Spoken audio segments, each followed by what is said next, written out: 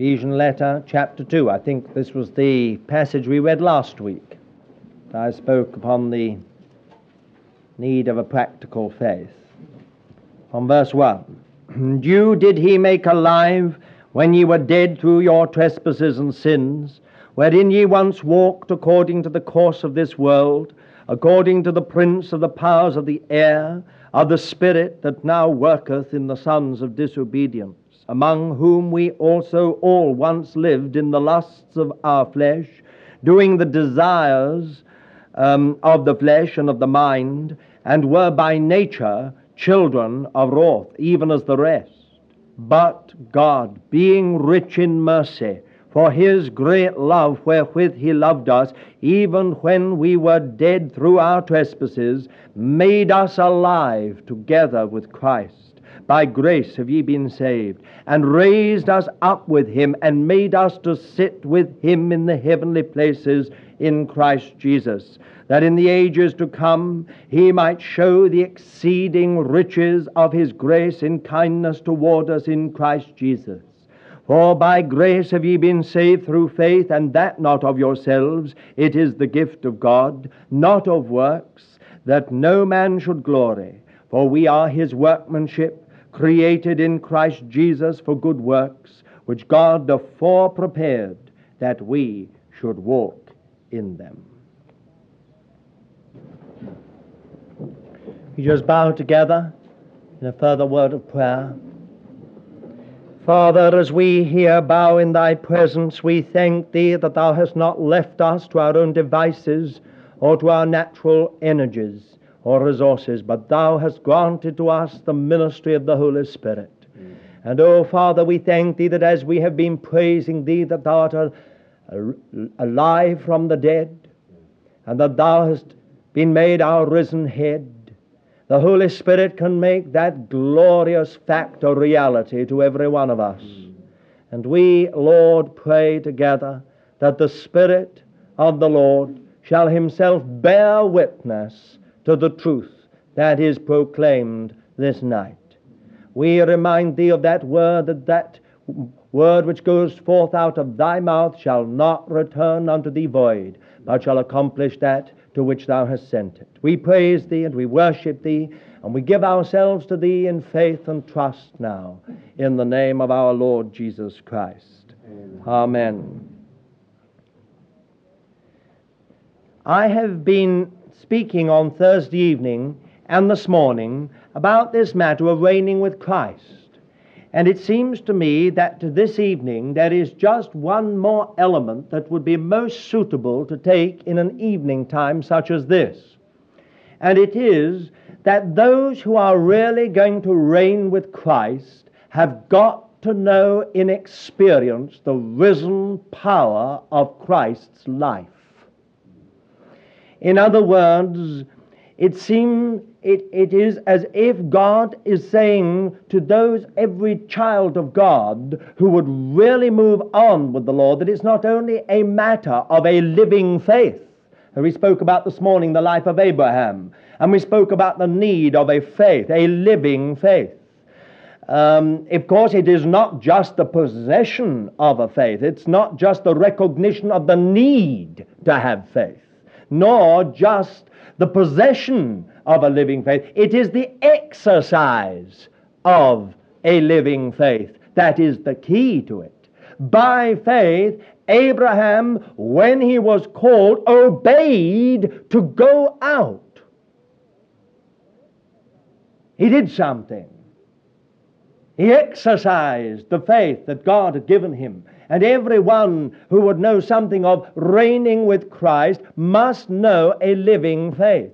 Of course, the interesting thing, we can't go into it this evening, I'm only just going to take up this matter of life in Christ, and its need and its fullness and power and the joy of it. But I want just to say to those of you who've been following these other times that you see, when the majority of believers do not enter in to all that God has so dearly won for them through the death of the Lord Jesus Christ, when the majority of Christians do not possess their possessions, do not fulfill the will of God, do not come, as it were, to that place where the purpose of God is realized and fulfilled on earth in practical situations, then God takes up those who are prepared to go on in front. Like an advance party, He takes up those that really are prepared to pay the price, prepared for the working of the Spirit of God in their lives, and He will take them on like pioneers, not a kind of elite inner circle, but those by whom He fulfills His purpose and works His work, and then brings all the others into the blessing of it. Now that's what the Bible calls an overcomer. There is a lot in the Bible about overcoming. Whatsoever, we read this morning, 1 John chapter 5, whatsoever is begotten of God overcometh the world. And this is the victory that overcometh the world, even our faith. And who is he that overcometh the world but he that believeth that Jesus is the Son of God? Now, I said this morning that God has illustrated some of these principles of reigning with Christ in different lives. And the first one we looked at this morning was Abraham. And the one I just want to underline this evening is Isaac. Isaac is a remarkable character in one way, and yet he pales into insignificance between two vivid, almost flamboyant characters. You have Abraham and you have Jacob, and poor Isaac comes in between. And both Abraham and Jacob overshadow Isaac. Dear Isaac never did anything original in his life. Isn't it amazing? He never did a thing that was original in his whole life, poor man. The one thing he did was dig wells. And the wells he dug were all the wells that his father Abraham had dug before him. It is quite interesting. All the way through the record, you find Abraham he's a kind of in-between, like a valley connecting two huge mountain ranges. Abraham on one side, Jacob on the other, but here is this lovely, open, sunlit, fertile valley that's Isaac, that connects the two. And the point is this, that you cannot have a Jacob without an Isaac. Isaac is the link between Abraham and Jacob, who became the father of the house of Israel. And that, I think, is a very important thing to learn.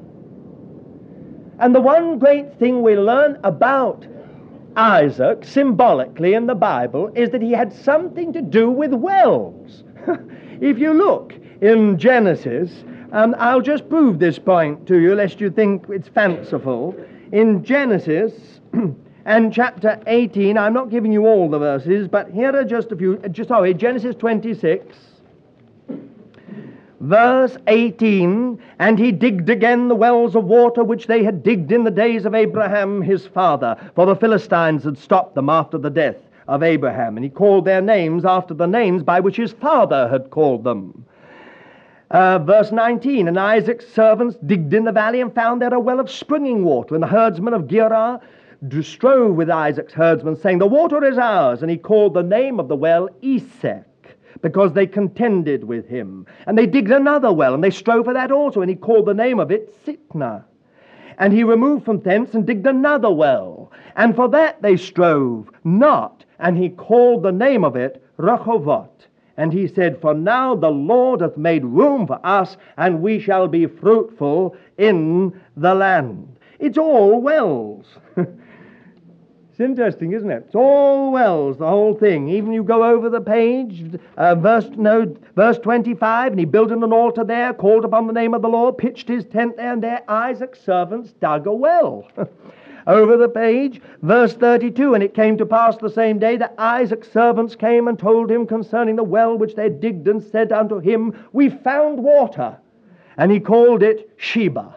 Therefore the name of the city is called Beersheba unto this day. It's all wells of water. Now, of course, in the Bible, water is a symbol of life, because in desert conditions, water, it makes all the difference between life and death. between barrenness and fruitfulness, between fertility and just an arid desert, a wilderness. And it's water, sweet water, that makes all the difference. And you know, Jesus spoke a lot about wells. And when we come to it, we make a tremendous discovery here that the Christian life is not all to do with doctrines, not all to do with technique, not all to do with methods, not to do with some institutional, traditional movement, but the Christian life is all to do with being made alive together with Christ. That is the characteristic of the child of God. Now the overcomer, all the overcomers, all these that God takes up to bless the West, all they have really in them are the qualities and characteristics that every Christian ought to have. But many don't have through unbelief, or through sin, or through backsliding. So God takes certain ones and He sees to it that they are a testimony, they are a witness. They not only have a living faith which they exercise, but they are also made alive together with Christ. You look in John chapter 4, the Gospel of John, and chapter 4, and verse 14. And it says this, Jesus, I'll read verse 13 and 14. Jesus answered and said unto her, Every one that drinketh of this water shall thirst again. But whosoever drinketh of the water that I shall give him shall never thirst. But the water that I shall give him shall become in him a well of water springing up unto eternal life. Oh, it's such a sad thing when Christians become morbid, dark, heavy people. Because the characteristic of the child of God is eternal life, resurrection life, abundant life, life more abundant. It is this marvelous word of the Lord. It shall become in him a well of water springing up unto eternal life. You know, it's one thing to have to run off every time, go to this meeting and get a little drink. Go off to that conference and get a little drink. Go off to this speaker and get a little drink. But it's another thing to have the well inside. Now, when you've got the well inside, that makes all the difference in the world. Because you have something which springs up. And it is not just an automatic supply in the sense that it's always the same level. It springs up. There are times when the water doesn't spring up quite the same in you, but there are times when it's quieter, and there are other times when it springs up, but it's inside of you. Think of that. It's inside of you. The life is right inside. The Spirit of God has brought the source of eternal life into your being, into your house of clay, into this funny little old vessel that we've all got. We've all brought them with us this evening. There they are, all sitting in the chairs. But inside these bodies that we have with us, in their various states and conditions, we have, if we are children of God, we've got the heart of the matter brought into us. Made alive together with Christ. To see some Christians, you wouldn't believe it. They are so miserable, so dark, so heavy. Somehow or other you would think that everything in the world is against them. And they say so. Oh, they say it's hard being a Christian. It's a difficult thing to become a Christian, especially today when it's not popular. People sneer at you. They laugh at you. The whole current of the world is against you. You've got obstacles no one else has to face. You have an antagonism that no one else has. Of course you have. The only time you didn't really have it was in the Victorian era. All through church history, really, there's been this. And at the very beginning, it was a good deal more. Think of those early Christians fed to the lions. That's some obstacle. You think that it was easy to become a child of God at the very beginning, when the whole world, you think that everything was with them? Not at all. Everything was against them. But they went to their death with laughter in their mouths.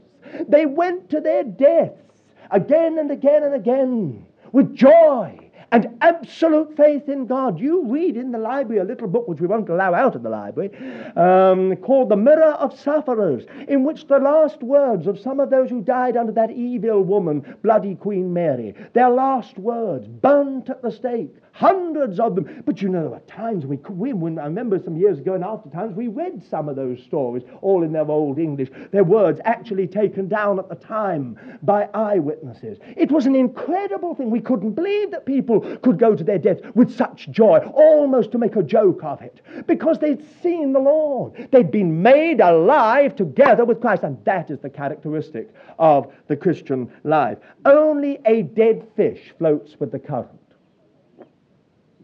Once you are an alive fish, you can use the current. You use it to go upstream. You use it to face incredible torrents and rapids and strong currents. You use it. You're built. Your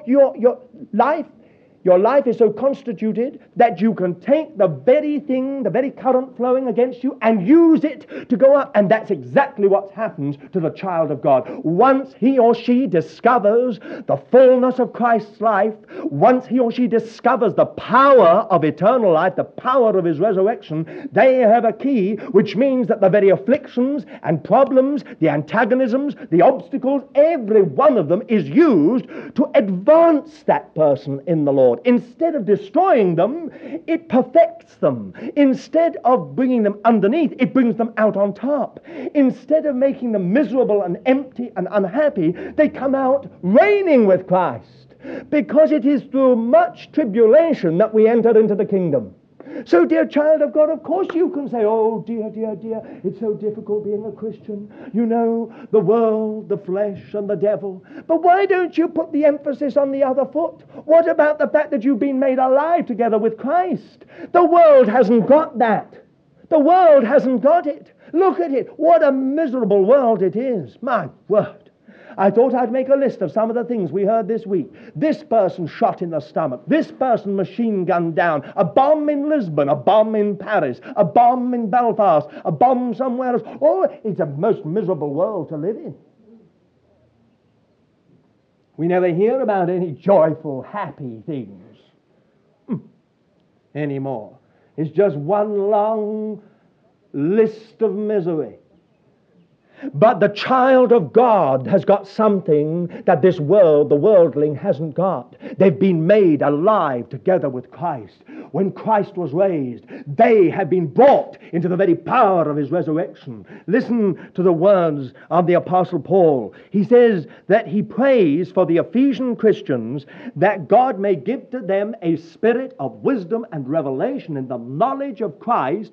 What about? He says 2 or 3 things, but the third thing is this, that they might know what is the exceeding greatness of his power to us who believe, according to that working of the strength of his might, which he wrought in Christ when he raised him from the dead and made him to sit far above all principality and power and every name that is named. And then he says, and you did he make alive together with Christ, and raised up together with Christ, and made to sit together with Christ in heavenly places. Therefore, if anyone is to know anything about overcoming, if anyone is to know anything about the fulfillment of the purpose of God, you must know the life of Christ. If you're not a Christian, if you've never ever tasted of the salvation of God, that's where you must begin, by receiving Christ as the life of God. And when he steps into your life, you can sing, Christ liveth in me. Oh, what a salvation is this, that Christ liveth in me. Then you can have all the obstacles this world can think of. You can have all the antagonism this world can think of. You can have all the strong current flowing against you. You have a life inside of you that will not rest until it's got you home. You've got a life inside of you that is constituted for problem. Think of it. You didn't realize that, did you? You see, we think of ourselves, we rush to our own wisdom, our own strength, our own resources, our own grit, our own courage, and in the end it breaks down. But we fail as believers to recognize that we have been constituted for catacomb life. We've been constituted for persecution. We've been constituted to stand against the flow of things in this world, unpopularity and all the other things that come with the inexplicable. We have a life this world has not got. You think it was easy for the Lord Jesus Christ when he endured the gainsaying of sinners and the contradiction of sinners? You think that it was easy for him to bear the malice and hatred of the establishment in the nation? All their plotting and their cunning and their cleverness and their insinuations and all the rest of it? Of course not. But you see, Jesus himself stood against the current of this world and fulfilled the purpose of God. And once we allow the overcomer to get into us, we start to know what it is to gain the victory. Now, I find this a tremendous matter. I once asked an old brother years ago who knew very much about this thing, what do you call victory? Because, you know, sometimes we hear this term victory, and we tend to think victory is when there's not a breath of sort of trouble anywhere, where everything is wonderful and marvelous, and where we're smiling and triumphant and full of praise, and so on. And he said victory, and he thought for a few moments, and he said to me, victory is to be still on course at the end of your life. What a wonderful way to put it. Victory is to be still on course at the end of it. It doesn't mean that you haven't been knocked down, that you didn't flag, that there weren't times when you nearly got out of the race, that you didn't stumble. But victory is, overcoming, what it really is that by the grace of God and by the life of Christ inside of you, by the Spirit of Christ within, you come right through and end on course. Made alive together with Christ. You know, if I had in my hand, we've sung in that hymn, as in the cone, the seed. Now, many of you have been in mountain areas and you've seen the pines or the fir trees in those mountain areas. If I had in my hand the seed of a pine tree or the seed of a fir tree, I'm not talking about the cone.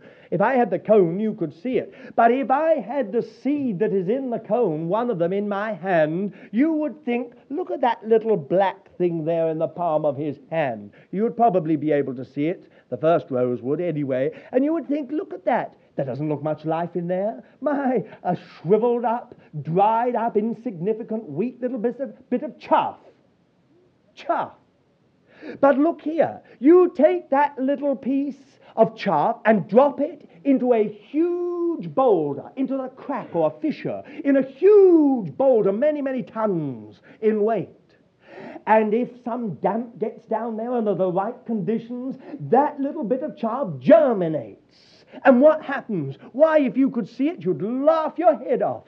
Two little white threads would go down, and then another little white thread would go down, the weakest, stupidest, silliest little things in the whole world. And then two little green shoots would come out the top. And you would think, if you could talk to it, you would say, you silly little thing, do you really think that you're going to overcome this boulder? Do you think that you're going to become a fir tree, a pine tree? You don't even look like a pine tree. If you've seen a little pine seedling at the beginning, it doesn't look the least bit like a pine tree, does it? And how many of you have seen one? It doesn't look the least bit like it. You would say to me, oh, you're kidding yourself. You're just a case of delusion. You've been hallucinated. You think that somehow or other you're going to grow and live. But listen, as those little roots go down into the fissure of the rock, and somehow or other get the nutrition that they need, and as that little stem goes up, slowly it becomes a sapling, and in the end it becomes a tree, and it grows up into the sunlight, into the heavens. And what happens? It splits the boulder. Now, if you had said to me, what are the odds against that little sapling living, that little piece of chaff ever germinating? The odds must be colossal against it. How can a little piece of chaff do anything against a boulder tons in weight? Why, it's ridiculous, isn't it? Think. It's ridiculous. Supposing that the little bit of chaff says later when it's grown into a great tree, and the boulder lies shattered, and there are many examples of this in mountain areas. There the boulder, huge boulder, lies shattered, and in the midst of it, a magnificent tree. Now, where did it all begin? Of course, some people say, well, of course, if the tree got dropped out of heaven like that, I can see there could be just a possibility that lightning might have struck the rock in a miracle, and the thing shattered, and then this magnificent tree just disappeared.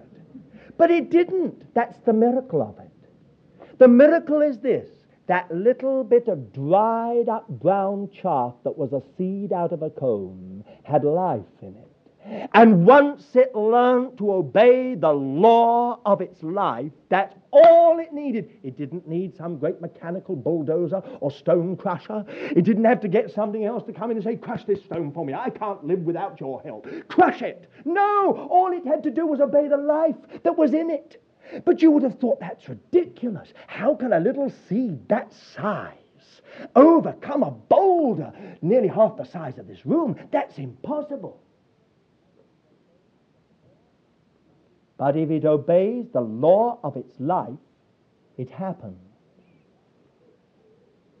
And that's the wonderful thing about being a child of God. Some people come to me and they say, oh dear, you don't know me, so it's wonderful to hear you preaching. It's all a wonderful theory, a marvelous ideal, but for me it's impossible. You don't know my family background. Oh, I've got the most impossible family you've ever seen. Now, I have lived long enough to find that there are an incredible number of these impossible families. Indeed, it seems that nearly everybody has got some impossible relative. Somewhere or other there is an impossible background. And they say, you know, it's impossible. I mean, I'd love to become a Christian. I would love to know the fullness of Christ's life. But it's impossible for me. You don't understand. I have problems. I have inherited weaknesses. I have inherited family problems, flaws in my temperament, traits of my personality.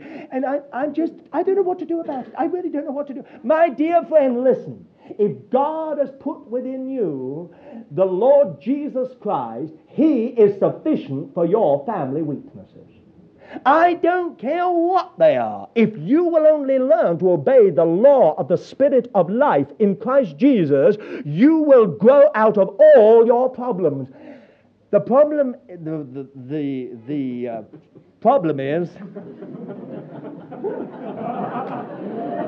The problem is this, that we all do not put the emphasis upon the law of the Spirit of life in Christ Jesus. We put it on ourselves. Other people come to me and they say that they have other great problems and difficulties. Things have gone wrong in their lives. Circumstances have now come into their lives which are irrevocable, which cannot be changed. They say it's like a great boulder that shuts out the sunlight of heaven. It's like something sitting on top of me. It's no good. It's no good. It's not for me. Oh, yes, it is. You wait. It is the only answer to your problem. No doctor can answer it. No psychiatrist can answer it. No social reformer can answer it. No one can answer it. Not even religion can answer it. No, listen to me. Not even religion can answer it. The only answer to your problem is the life of Christ. You let the living Christ into your life, and you will find that once you obey Him, and you follow Him, and you do what He wants, and you experience His life more and more, you grow in Him, then almost unknowingly the boulder begins to be split as you grow. It is amazing. And there'll come a day when that boulder will lie shattered all around you, and you will be a stately tree in the house of the Lord, in the courts of the Lord. Think of that. It is a wonderful thing what God can do. Life. I've used this illustration before. I'll use it again tonight. There are times when I sit in a jumbo jet, and being someone who has no experience of that side of things, of that side of matters, I wonder how on earth that thing will ever get off the ground. 400 people. The last time I was in a jumbo jet, there wasn't a single spare seat. Think of it. Every single seat filled, and some of them were large people. And then all the food for 2 meals for a transatlantic flight. And then all the luggage. I thought if everyone's got as enough as I've got. Think of the weight. And when you look out at that window, as high as my bedroom window, by the way, and I sit up and look out of the window and look back, I see an engine in which I could stand up inside. And that's only one of 4 engines. And then I think to myself, how does this thing going to get off the ground? 400 people, all the cabin crew, the pilots, all the meals, all the luggage, and all of us. You mean it's going to get off the ground? And I think to myself, in my sweet, simple little way, why, if I went out there on the runway and ran as fast as I could and flapped my wings, I wouldn't get off the ground. Because there's such a thing as the law of gravity. I could run as fast as the fastest sprinter, but still I wouldn't get up into the air. Even if I had some kind of wings attached to my arms, I would only just perhaps go up and down. The law of gravity would be too much for me. So then I think to myself, how is this thing going to get off the ground? And then I think, I know some people, some of my dear friends, who drive like Jehu, furiously. But even if they were to get their car on the runway and go as fast as they could, they wouldn't leave the ground. Maybe they leave the ground for a moment, but down again. They would never get up. And then I think, how does this thing get off the ground? The law of gravity, that's about the one law I know. Well, that's true, isn't it, you see? I mean, it's a good illustration. Because, you see, most of us know only one law morally, the law of sin and death. We don't know any other law. That's the only law we know. We know that like a bowl in a game of bowls, there is a bias inside the bowl which makes it go crooked. We know we have a tendency to either the things we would, we do not. And the things we would not, those things we do. We all know it. We know the law of sin and death is as strong as the law of gravity. We know that we can run for hours spiritually and try to flap our hands, but we can't get rid of the law of gravity. The law of sin and death pulls us down. So someone says, I know what I'll do. I'll read the Bible. I'll read the Bible for 5 days on end. Let them. They're exhausted at the end of it. They've got quite a lot of biblical knowledge, but then comes a temptation and they're down. So they say, I'll spend a day in prayer and fasting. So they spend a whole day in prayer and fasting. Off food for the whole day. Think of that. And at the end of it, they feel wonderful. Go to bed, get up the next morning and find a temptation. They're down. The law of sin and death. So then they say, I know what it is. I need to know more fellowship. So they rush along and they get as much fellowship as they possibly can in 2 months. And then temptation. And they're down. The law of sin and death is too much for us. It's like the law of gravity. We can't get rid of it. And so some of us try to suppress it. Now to me, suppressing the law of sin and death is rather like... I thought of a very funny illustration and I must suppress it.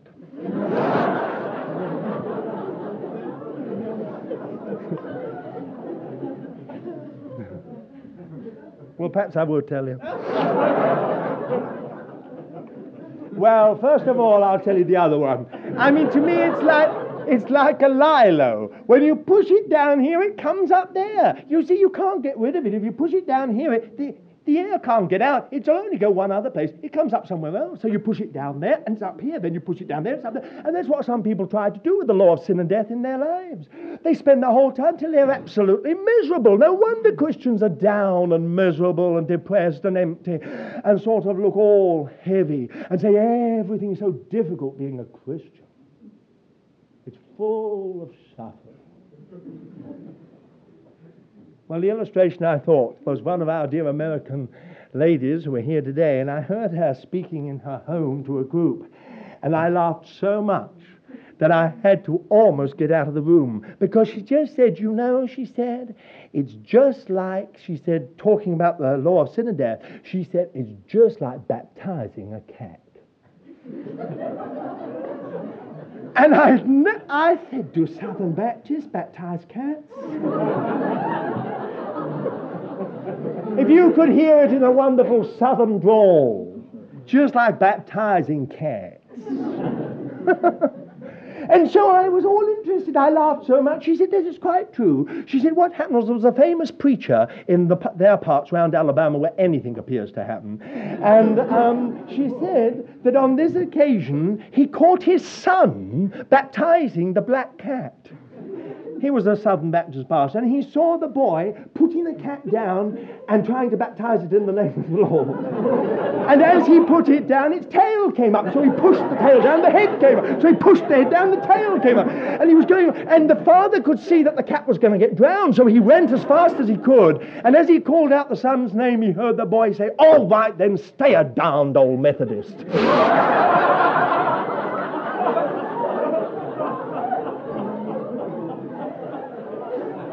Well, I shouldn't have told you that story, and I'm afraid I've done it. But you know, some people's fight with the law of sin and death is like baptizing a cat. They push down one end and the head comes up. They push the head down, the tail comes up. Then they push the tail down and the head comes up. It's a terrible job. No wonder there's no life at all. But listen, when that jumbo jet gets onto the runway and its engines start up and the full thrust of the power is there, then it begins to run along, and that amazing thing, and really when you're in a jumbo at times you really wonder whenever it's going to leave the ground. But finally it suddenly starts to go up and up and up and up and up, and it's into the heavens. A superior law has taken over from the law of gravity. And that's the only way that you and I will ever know deliverance from the law of sin and death. For it says in Romans and chapter 8 and verse 2, for the law of the Spirit of life in Christ Jesus made me free from the law of sin and death. The law of the Spirit of life in Christ Jesus is a superior law, made alive together with Christ, knowing the power of His life inside, knowing something of His care, His faithfulness, His provision, His energy, His resources inside of me. And then I find that I'm freed from the law of sin and death. Oh, how wonderful it all is. Dear Isaac, he is for us the illustration of this lesson. How do you know this life? Very simple. Isaac received and passed on.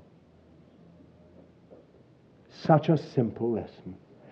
The one lesson in dear Isaac's life, why he's not a flamboyant personality, why he's not one of those vivid characters, is that God was through him teaching us the one great lesson, that if you and I want to know the life of Christ, we must learn to be a vessel. We must learn to be a receiver.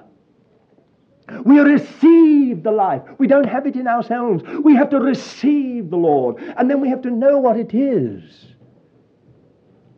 to grow in that life, that life may grow more and more and more in us. Jesus said, I am come that they might have life, and that they might have life more abundant. Isn't that wonderful? He didn't say, I'm come that you might have eternal life when you die. So now you have a miserable existence down here, facing all the problems and difficulties and obstacles, but one day when you die, after that you'll get eternal life. He said, I am come that you might have life, and that you might have life more abundant. John the Apostle put it like this, he that hath the Son hath the life. He that hath not the Son of God hath not the life. I find that wonderful. In another place he said, if any man thirst, let him come unto me and drink. He that believeth on me, from within him shall flow out rivers of living water. Rivers of living water. This well springing up unto life eternal is the most wonderful thing, because it becomes a river for others. Rivers of living water for other people. Overcomers.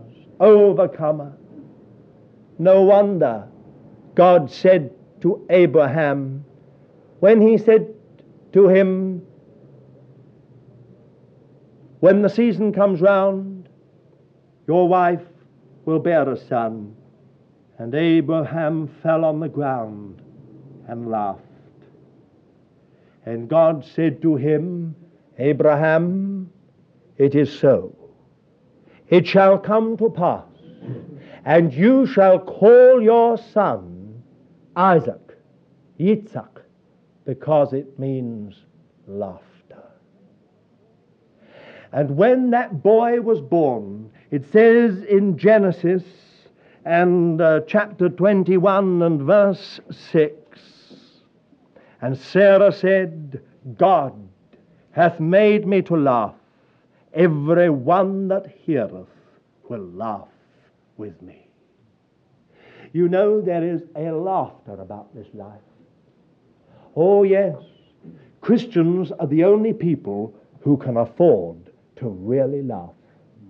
No wonder it says in Psalm 35, they shall return to Zion with laughter in their mouths. They're the only people that can afford to laugh. How can you laugh when you're on the broad way to hell? How can you laugh if you're a child of God and living in the world? If you're compromised, 1 foot in the world and 1 foot in the kingdom of God, how can you laugh? But if you really belong to the Lord Jesus Christ, let the obstacles come, let the difficulties come, let the antagonism come. You've got a laughter. You're a Isaac. You see, what happens to the world is to nothing. But what happens to the Christian is to glory.